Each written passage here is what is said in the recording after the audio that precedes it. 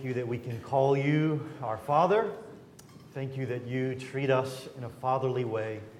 That as a father shows compassion to his children, so you, Lord God, show compassion to your children.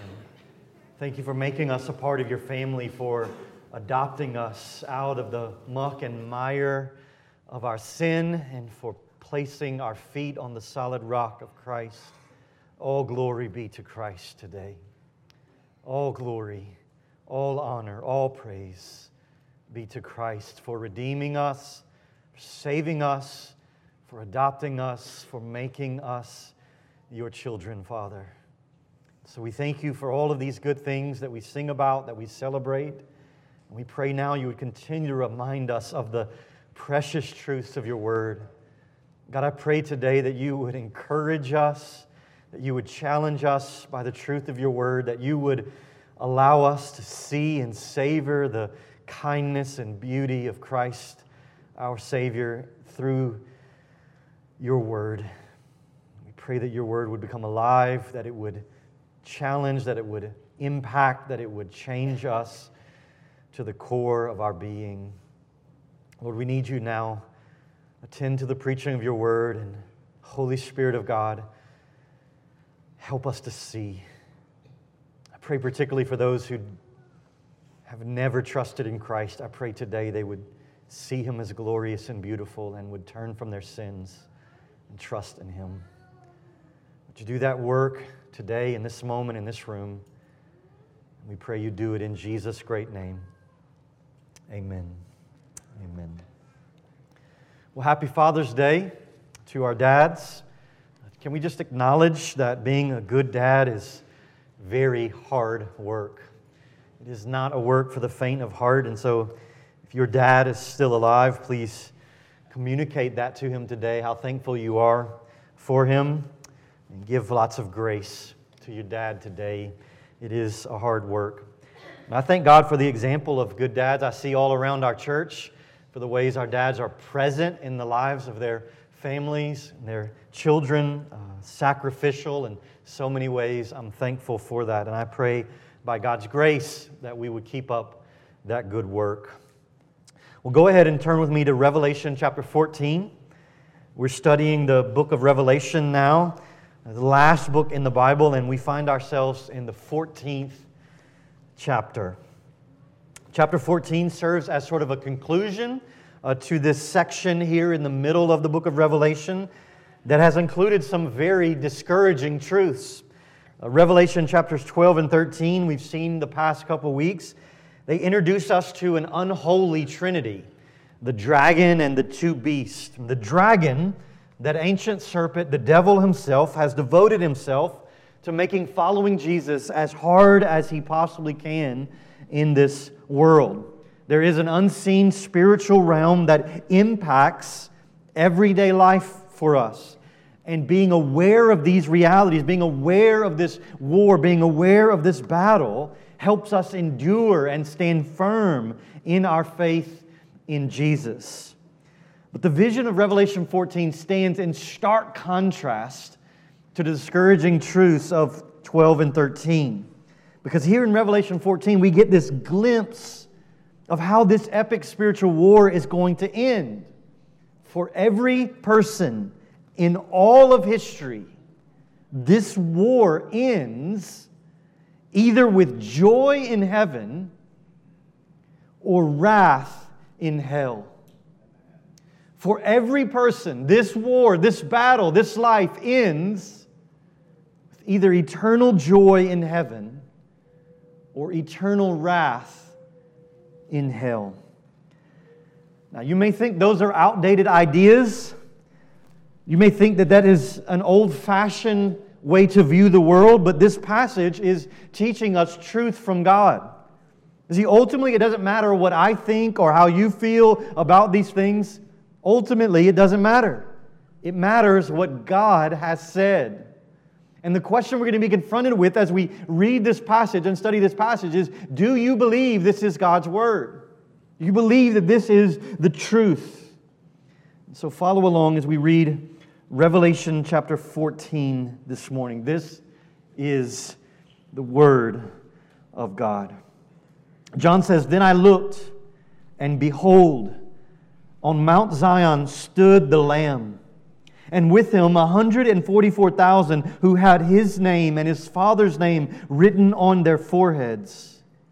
And I heard a voice from heaven, like the roar of many waters, and like the sound of loud thunder. The voice I heard was like the sound of harpists playing on their harps, and they were singing a new song before the throne and before the four living creatures and before the elders. No one could learn that song except the 144,000 who had been redeemed from the earth. It is these who have not defiled themselves with women, for they are virgins. It is these who follow the Lamb wherever He goes. These have been redeemed from mankind as firstfruits for God and the Lamb. And in their mouth no lie was found, for they are blameless. Then I saw another angel flying directly overhead with an eternal gospel to proclaim to those who dwell on earth, to every nation and tribe and language and people. And he said with a loud voice, "Fear God and give Him glory, because the hour of His judgment has come. And worship Him who made heaven and earth, the sea and the springs of water." Another angel, the second, followed, saying, "Fallen, fallen is Babylon the Great, she who made all nations drink the wine of the passion of her sexual immorality."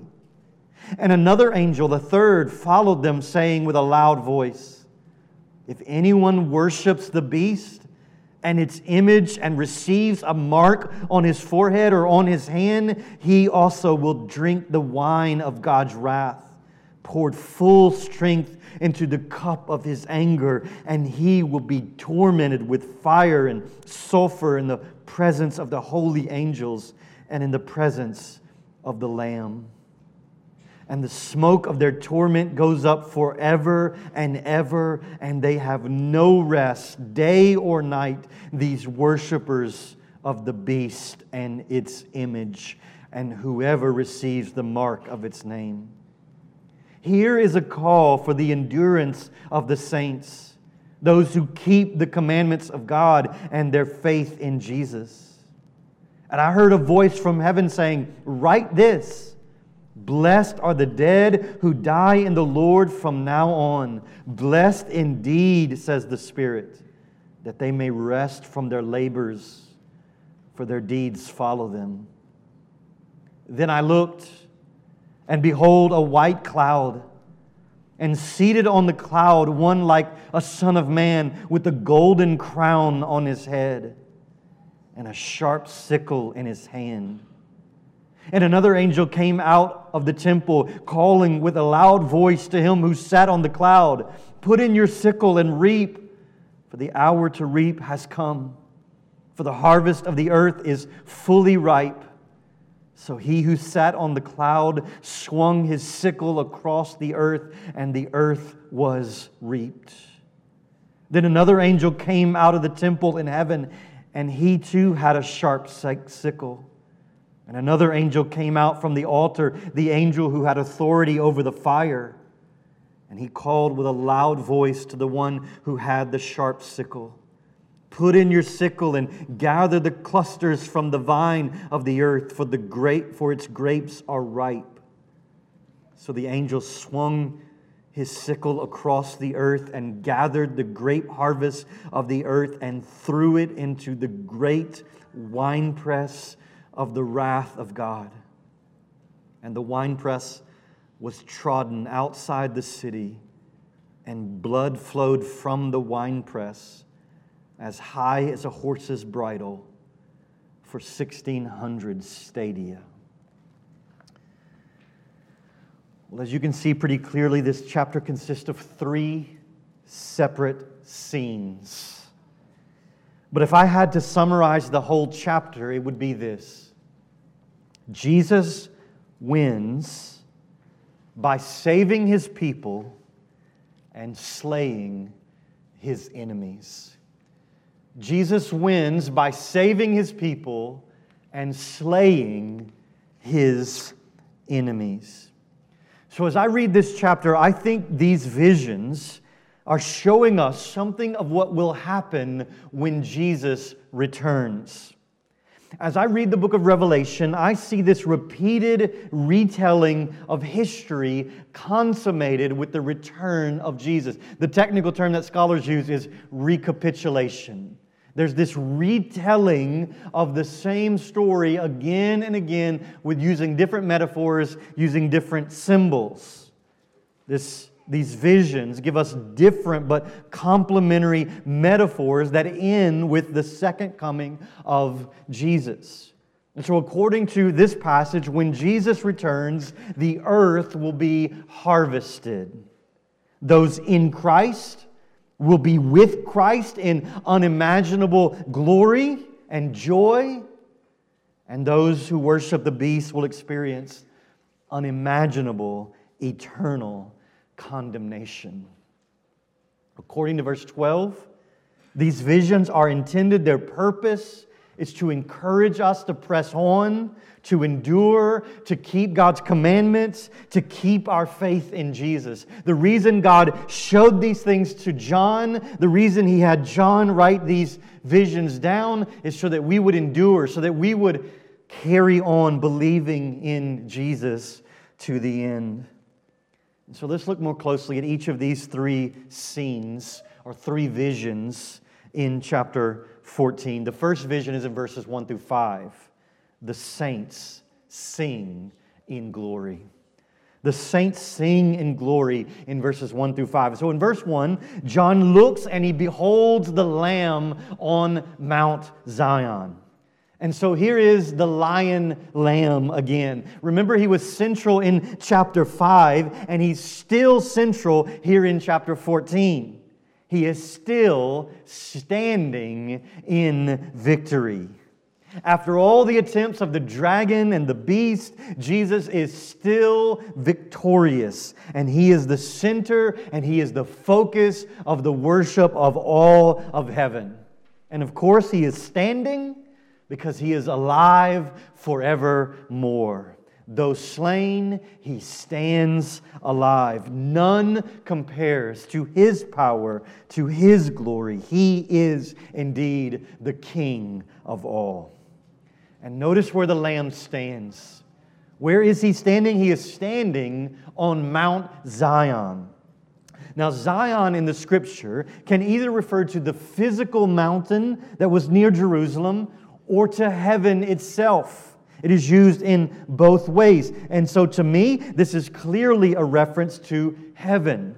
In fact, look over, or you don't have to look, but let me just read Hebrews 12, verses 22 through 24. It says this, "But you have come to Mount Zion, and to the city of the living God, the heavenly Jerusalem, and to innumerable angels in festal gathering, and to the assembly of the firstborn." You see that word firstborn? It's repeated there in Revelation 14. "Who are enrolled in heaven, and to God, the judge of all, and to the spirits of the righteous made perfect, and to Jesus, the mediator of a new covenant, and to the sprinkled blood that speaks a better word than the blood of Abel." And so John tells us the Lamb is standing in the heavenly Jerusalem. And notice who is standing with Him. The 144,000 who have been redeemed from the earth. Now, we've already seen this number, remember back in chapter 7, and there we saw clearly that this is not meant to be taken literal. This isn't referring to just a subset of really super spiritual Christians who are sort of a cut above all the rest, but rather this number is symbolic. 12 times 12 times 1,000 is symbolic of all the redeemed saints of all time. And so this is an epic picture of the universal church of Jesus Christ finally gathered all together in one place. They will all be there on that day, standing with the Lamb in glory. And notice some details, some characteristics that we are given about these redeemed saints. They're standing there with the Lamb, but notice also they are sealed. They are sealed. As we have seen, the idea of sealing or marking is very important to the book of Revelation. Just before we reread verse 1 of chapter 14, we see that in chapter 13 ends with the beast marking or sealing those who worship it, signifying ownership. The beast marking out those who are his. Well, here we see in verse 1 that the 144,000, that is, all believers, have the Lamb's and the Father's name written on their foreheads. God seals His servants to mark them out as His own, to protect them. He puts His own name on us in the form of the Holy Spirit as a seal guaranteeing our redemption. This means we are God's people forever. We are labeled as God's own possession, bearing His own name. Christian, this is your primary identity. You are one who has been marked out by God. You are one who has been sealed by the grace of God. You are His. This is who you are. You've been set apart. You've been branded with His very own name. And so notice they're sealed. But secondly, notice also they are singing. They are singing. Notice verses 2 and 3. We have this epic picture of the joy and victory that we will know in the Lamb's presence. Notice how loud this singing is. John hears a sound that he describes as the roar of many waters and like the sound of loud thunder. In other words, this sound that was coming from this redeemed choir was like a massive waterfall, like many thunders. And what John heard, he says, was also like the sound of the harpists. Now, harps were instruments of victory and beauty. You played the harp to celebrate something grand. And so just imagine this sound. An overwhelmingly loud sound, but not obnoxious. Not an obnoxious sound like people playing instruments who are not in sync, but a soul-calming sound, a sweet sound, a loud but pleasant sound reverberating from Mount Zion. Friends, notice this passage is not teaching that we will sit on clouds and play harps in heaven. I don't know where that idea came from. You see these cartoons where these little cherubs are sitting on clouds and they're playing harps. I don't know if it came from this verse right here, but notice John does not say the redeemed are sitting on clouds playing harps. He says the sound was like the harps playing. He's comparing the voice of this multitude to victorious harps that are resounding like waterfalls and thunders. And notice in verse 3 that the song the saints sing is a special song. We will sing a song, it says, that no one else has ever known. It says no one is even able to learn this song if they're not part of the redeemed. In other words, even the purest angel is not able to sing this song that the redeemed will learn. I cannot wait to sing this song with you and with all other believers in the presence of the victorious Lamb. It will be a song unlike any other that we have ever sung. Will you be part of this choir singing this song? Will you be there? Will your voice be part of the waterfall and the harpist? I hope so. So they are sealed, they are singing, but notice third, they are sanctified. They are sanctified. Verses 4 and 5 describe the people of God as pure and blameless. They are those who have not defiled themselves, and no lie was found in their mouth. They are described as first fruits for God, and they follow the Lamb wherever the Lamb goes. Now, who of us would dare to claim this description of ourselves. Like, if this is the people in heaven, then I don't belong there. If this is the description of the people who are redeemed, I don't belong there. And that's the point, right? No one who finds themselves in heaven deserves to be there. No one who finds themselves singing this special song thinks to themselves, boy, I'm sure glad he recognized that I'm so great and made me part of this choir. No, friends, all of us are defiled. All of us are impure. No one follows Jesus in every way. But the point is that we have been redeemed. Our sin has been washed away, and we have been clothed in the very righteousness of Jesus in His perfection. And so this is a description of who Jesus has made us to be. And I don't think this description is meant to be like some sort of absolute way where we see this literally. Like, it's not saying only virgins are part of the 144,000. You see, the Bible has glorious things to say about marriage and sexual relations inside of marriage. And so what does that mean? Well, I think it's referring to worship. Right? In the Bible, idolatry is often labeled as adultery. We are the bride of Christ, and when we worship idols, it is as if we are committing sexual immorality against our husband. And so it's saying the 144,000 haven't given themselves over to the beast. The 144,000 haven't worshiped the dragon. They haven't compromised their faith. They have been faithful to their first love by God's grace. They haven't slept with the harlot of Babylon. And so the picture of the people of God here is that we are redeemed, that we are saved, and that we are sanctified by the grace of God. And on that day, when we see Jesus face to face, we will be fully glorified, perfect in Him. Now, think about this, the point of this first vision in verses 1 through 5. We are given a glimpse of our future here. If we are in Christ, this is our future. We are given a glimpse of what we will do. We were given a glimpse of who we will be. We are given a glimpse of where we will be when Jesus returns. The point of this vision is endurance. Glimpses of glory, glimpses of heaven, glimpses of Mount Zion, glimpses of the new heavens and the new earth are intended to fuel us for the battle we face even today. You've heard some people say things like, "You're so heavenly minded that you're no earthly good." Friends, that's impossible.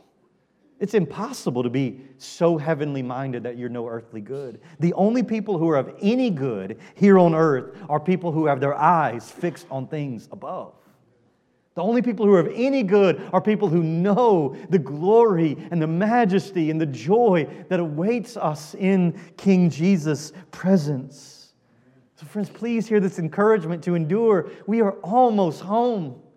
This life is short compared to the eternity that we will spend in the presence of King Jesus, in presence of the Lamb on Mount Zion. And so endure.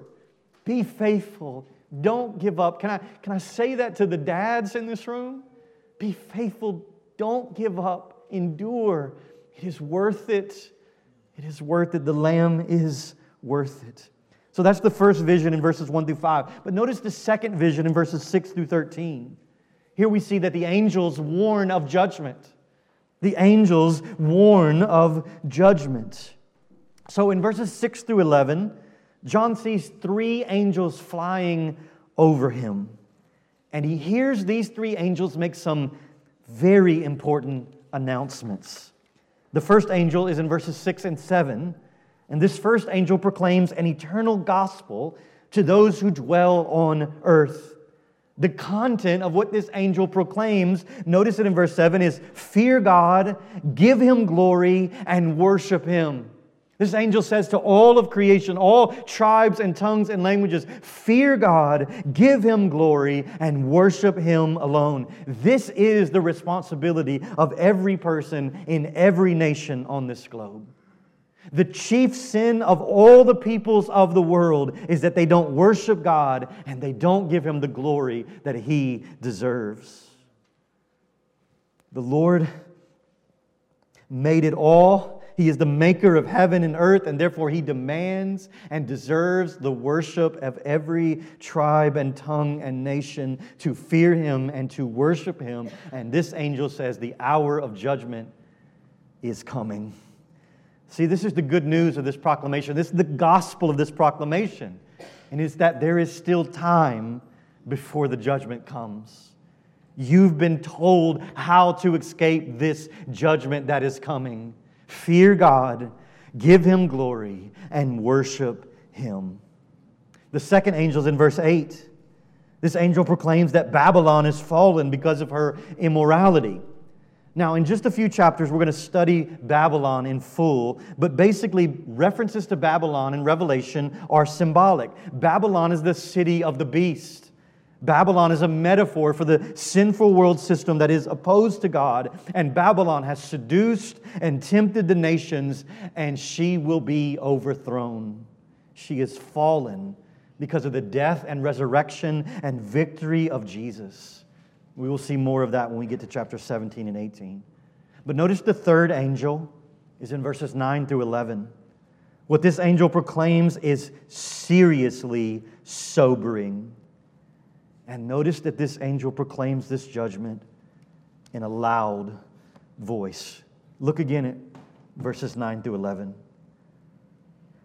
Another angel, a third, followed them, saying with a loud voice, "If anyone worships the beast and its image and receives a mark on his forehead or on his hand, he also will drink the wine of God's wrath, poured full strength into the cup of His anger, and he will be tormented with fire and sulfur in the presence of the holy angels and in the presence of the Lamb, and the smoke of their torment goes up forever and ever, and they have no rest day or night, these worshipers of the beast and its image, and whoever receives the mark of its name."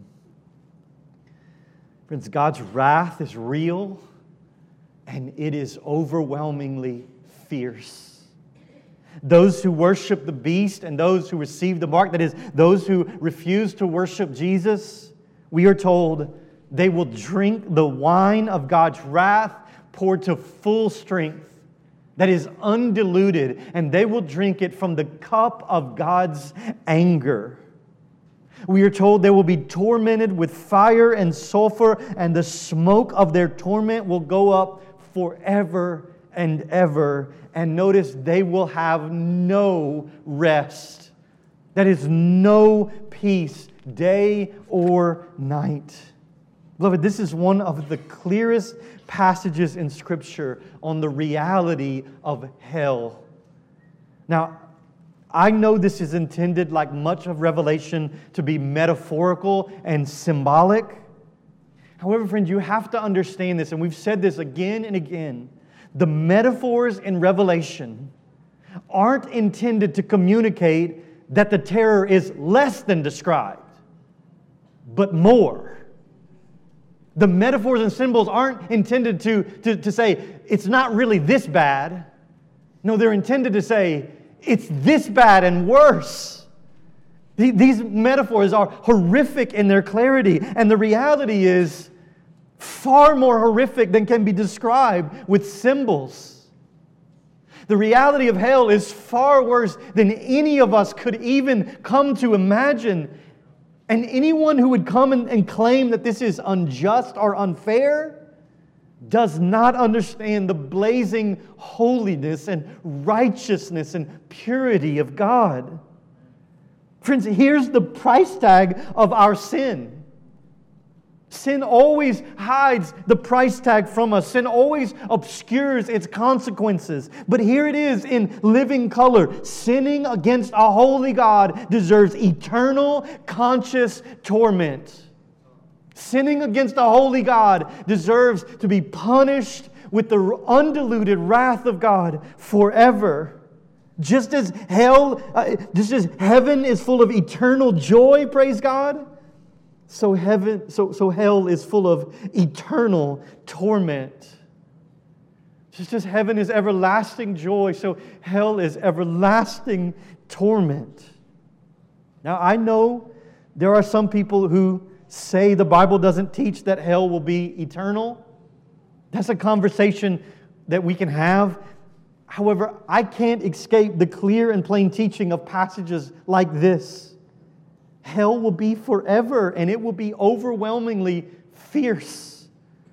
And so if you're not redeemed by the death of Jesus, this passage is a kind warning from God to you. This passage is a kind warning to God. Repent and turn to Jesus now. He is the only escape from the wrath of God because He is the perfect wrath-absorbing sacrifice for all who would trust in Him.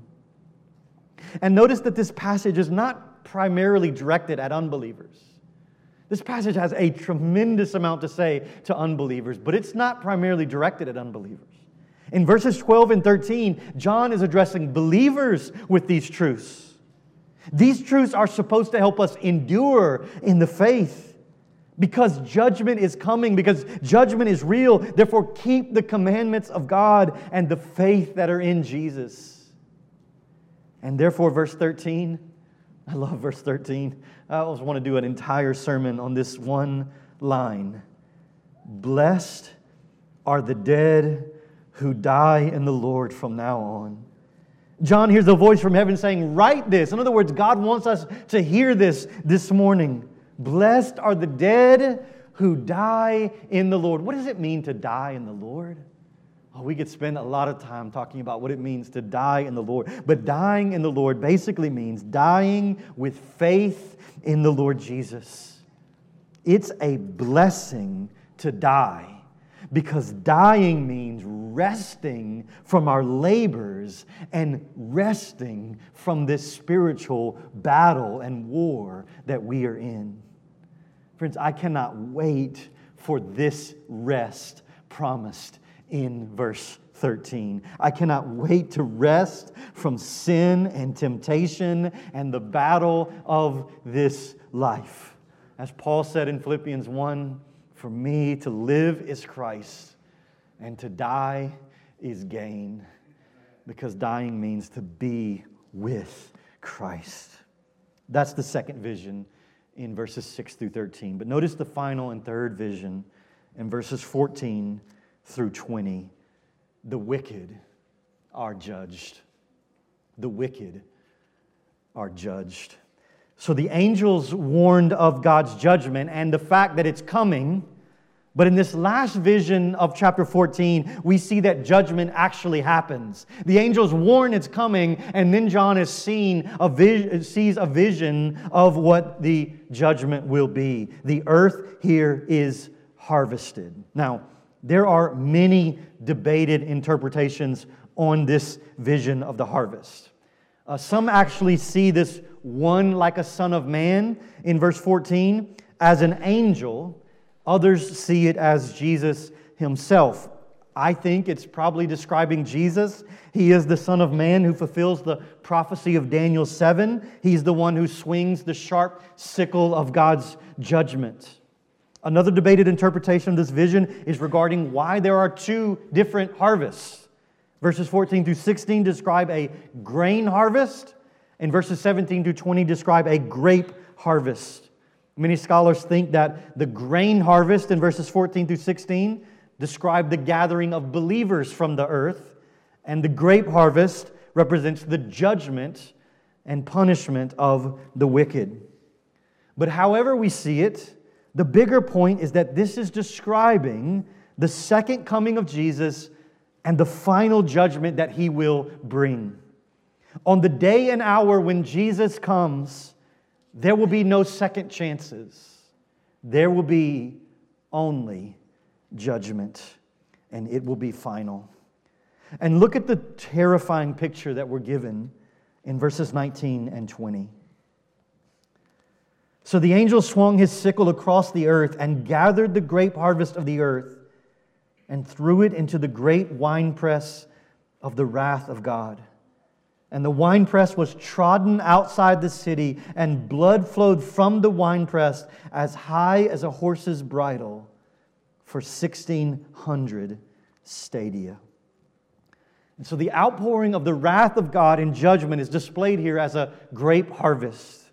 An angel gathers people of the earth like grapes and throws them into the winepress. The winepress is said to be the winepress of God's righteous wrath. Just as grapes would be trampled on in the winepress, so these people are trampled on by the very wrath of God. And the horrifying result of this truth is that blood flowed from the winepress as high as a horse's bridle for 1,600 stadia. 1,600 stadia is about 184 miles. That's roughly the length of ancient Palestine from top to bottom. And so the metaphor is of total judgment. The metaphor is of judgment as far as the eye can see. Just let this metaphor sink in for a moment. 184 miles is about the distance from here to Houston. A horse's bridle is 4 or 5 feet high, and verse 20 says that the blood that flowed from this winepress of the wrath of God is 5 feet high for 184 miles. Imagine nothing but blood all the way from here to Houston, 5 feet high. And this blood is the blood of God's enemies. This is the blood of those who rebelled against God. This shows God's absolute hatred of sin and those who rebel against Him. Jesus will slay His enemies. They have rejected His full and free offer of redemption, and they have chosen this punishment for themselves.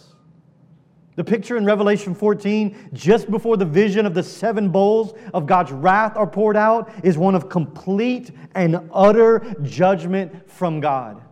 Total judgment. And the angel says, this day is coming. This day will come. And so let me make sure, as we close, that we understand something about the reality of the wrath of God. Sin must be paid for. Sin must be paid for. God's holiness, God's justice demands it. And the Bible presents for us only 2 options.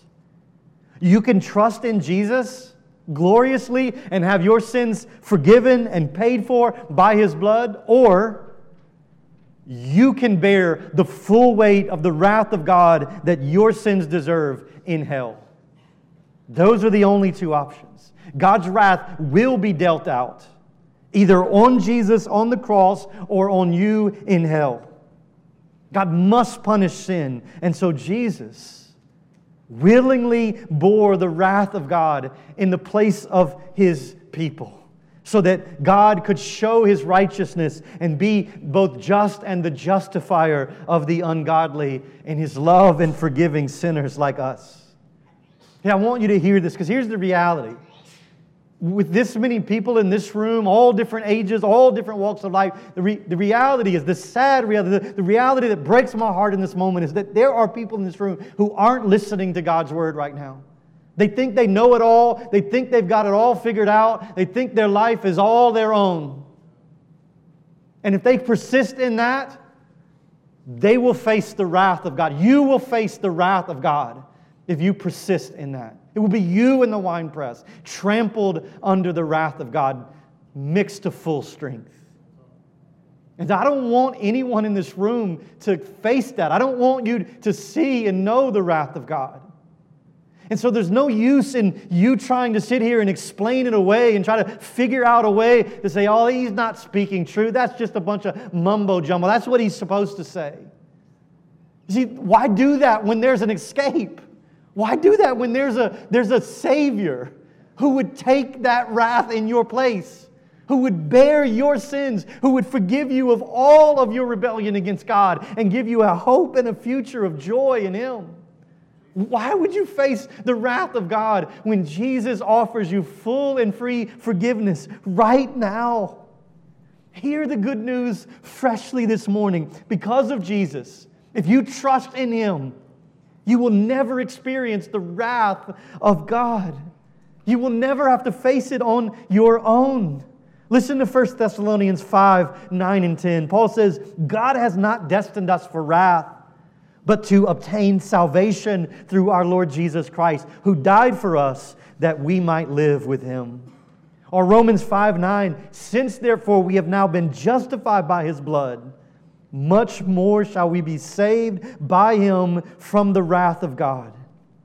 Or Romans 8:1, let this land on your soul. There is therefore now no condemnation for those who are in Jesus. There is therefore now no condemnation for those who are in Jesus. See, we deserve, all of us deserve the exact opposite of what has been given to us.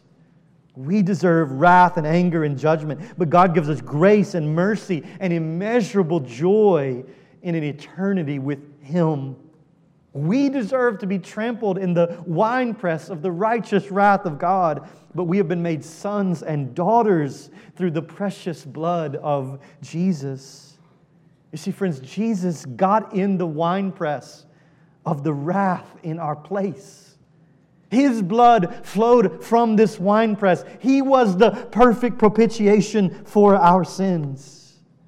So hear the gospel truth this morning. If you are in Christ, if you trust in Christ, God is no longer angry with you because His anger, His wrath was spent on the willing sacrifice that Jesus gave in your place. And His wrath will never touch you if you are in Jesus. The great reformer Martin Luther once told of a dream he had in which Satan, the accuser, presented Luther with a long scroll in which all of his sins were written. Luther says they were all there, detailed accurately and undeniably. Thoughts, words, and deeds of omission and commission with dates and times and circumstances for them all. Nothing was left out, and it was almost completely full from top to bottom. And Luther says at the bottom there was just a little bit of space that remained. And so Luther, after Satan had recited all of his sins, Luther calmly and solemnly replied, now write in the space at the bottom, the blood of Jesus Christ, God's Son, cleanses me from all sin. And Luther says at that moment, the accuser fled. Friends, there is only one refuge from the wrath of God. And I urge you in this moment right now, go to the refuge from wrath. Go to Jesus alone. And for those who are in Jesus, there is a glorious and joyful future awaiting us. And therefore press on and do not give up. Endure in your faith in Jesus. And here's where I'm at with this text. And I hope this also encourages you. Friends, let these truths cause you to marvel at the gospel, to marvel at how much you have been redeemed from. But also, let these truths cause you to be passionate about sharing this gospel with others. Let's pray that God would help us do that. Oh God, thank you.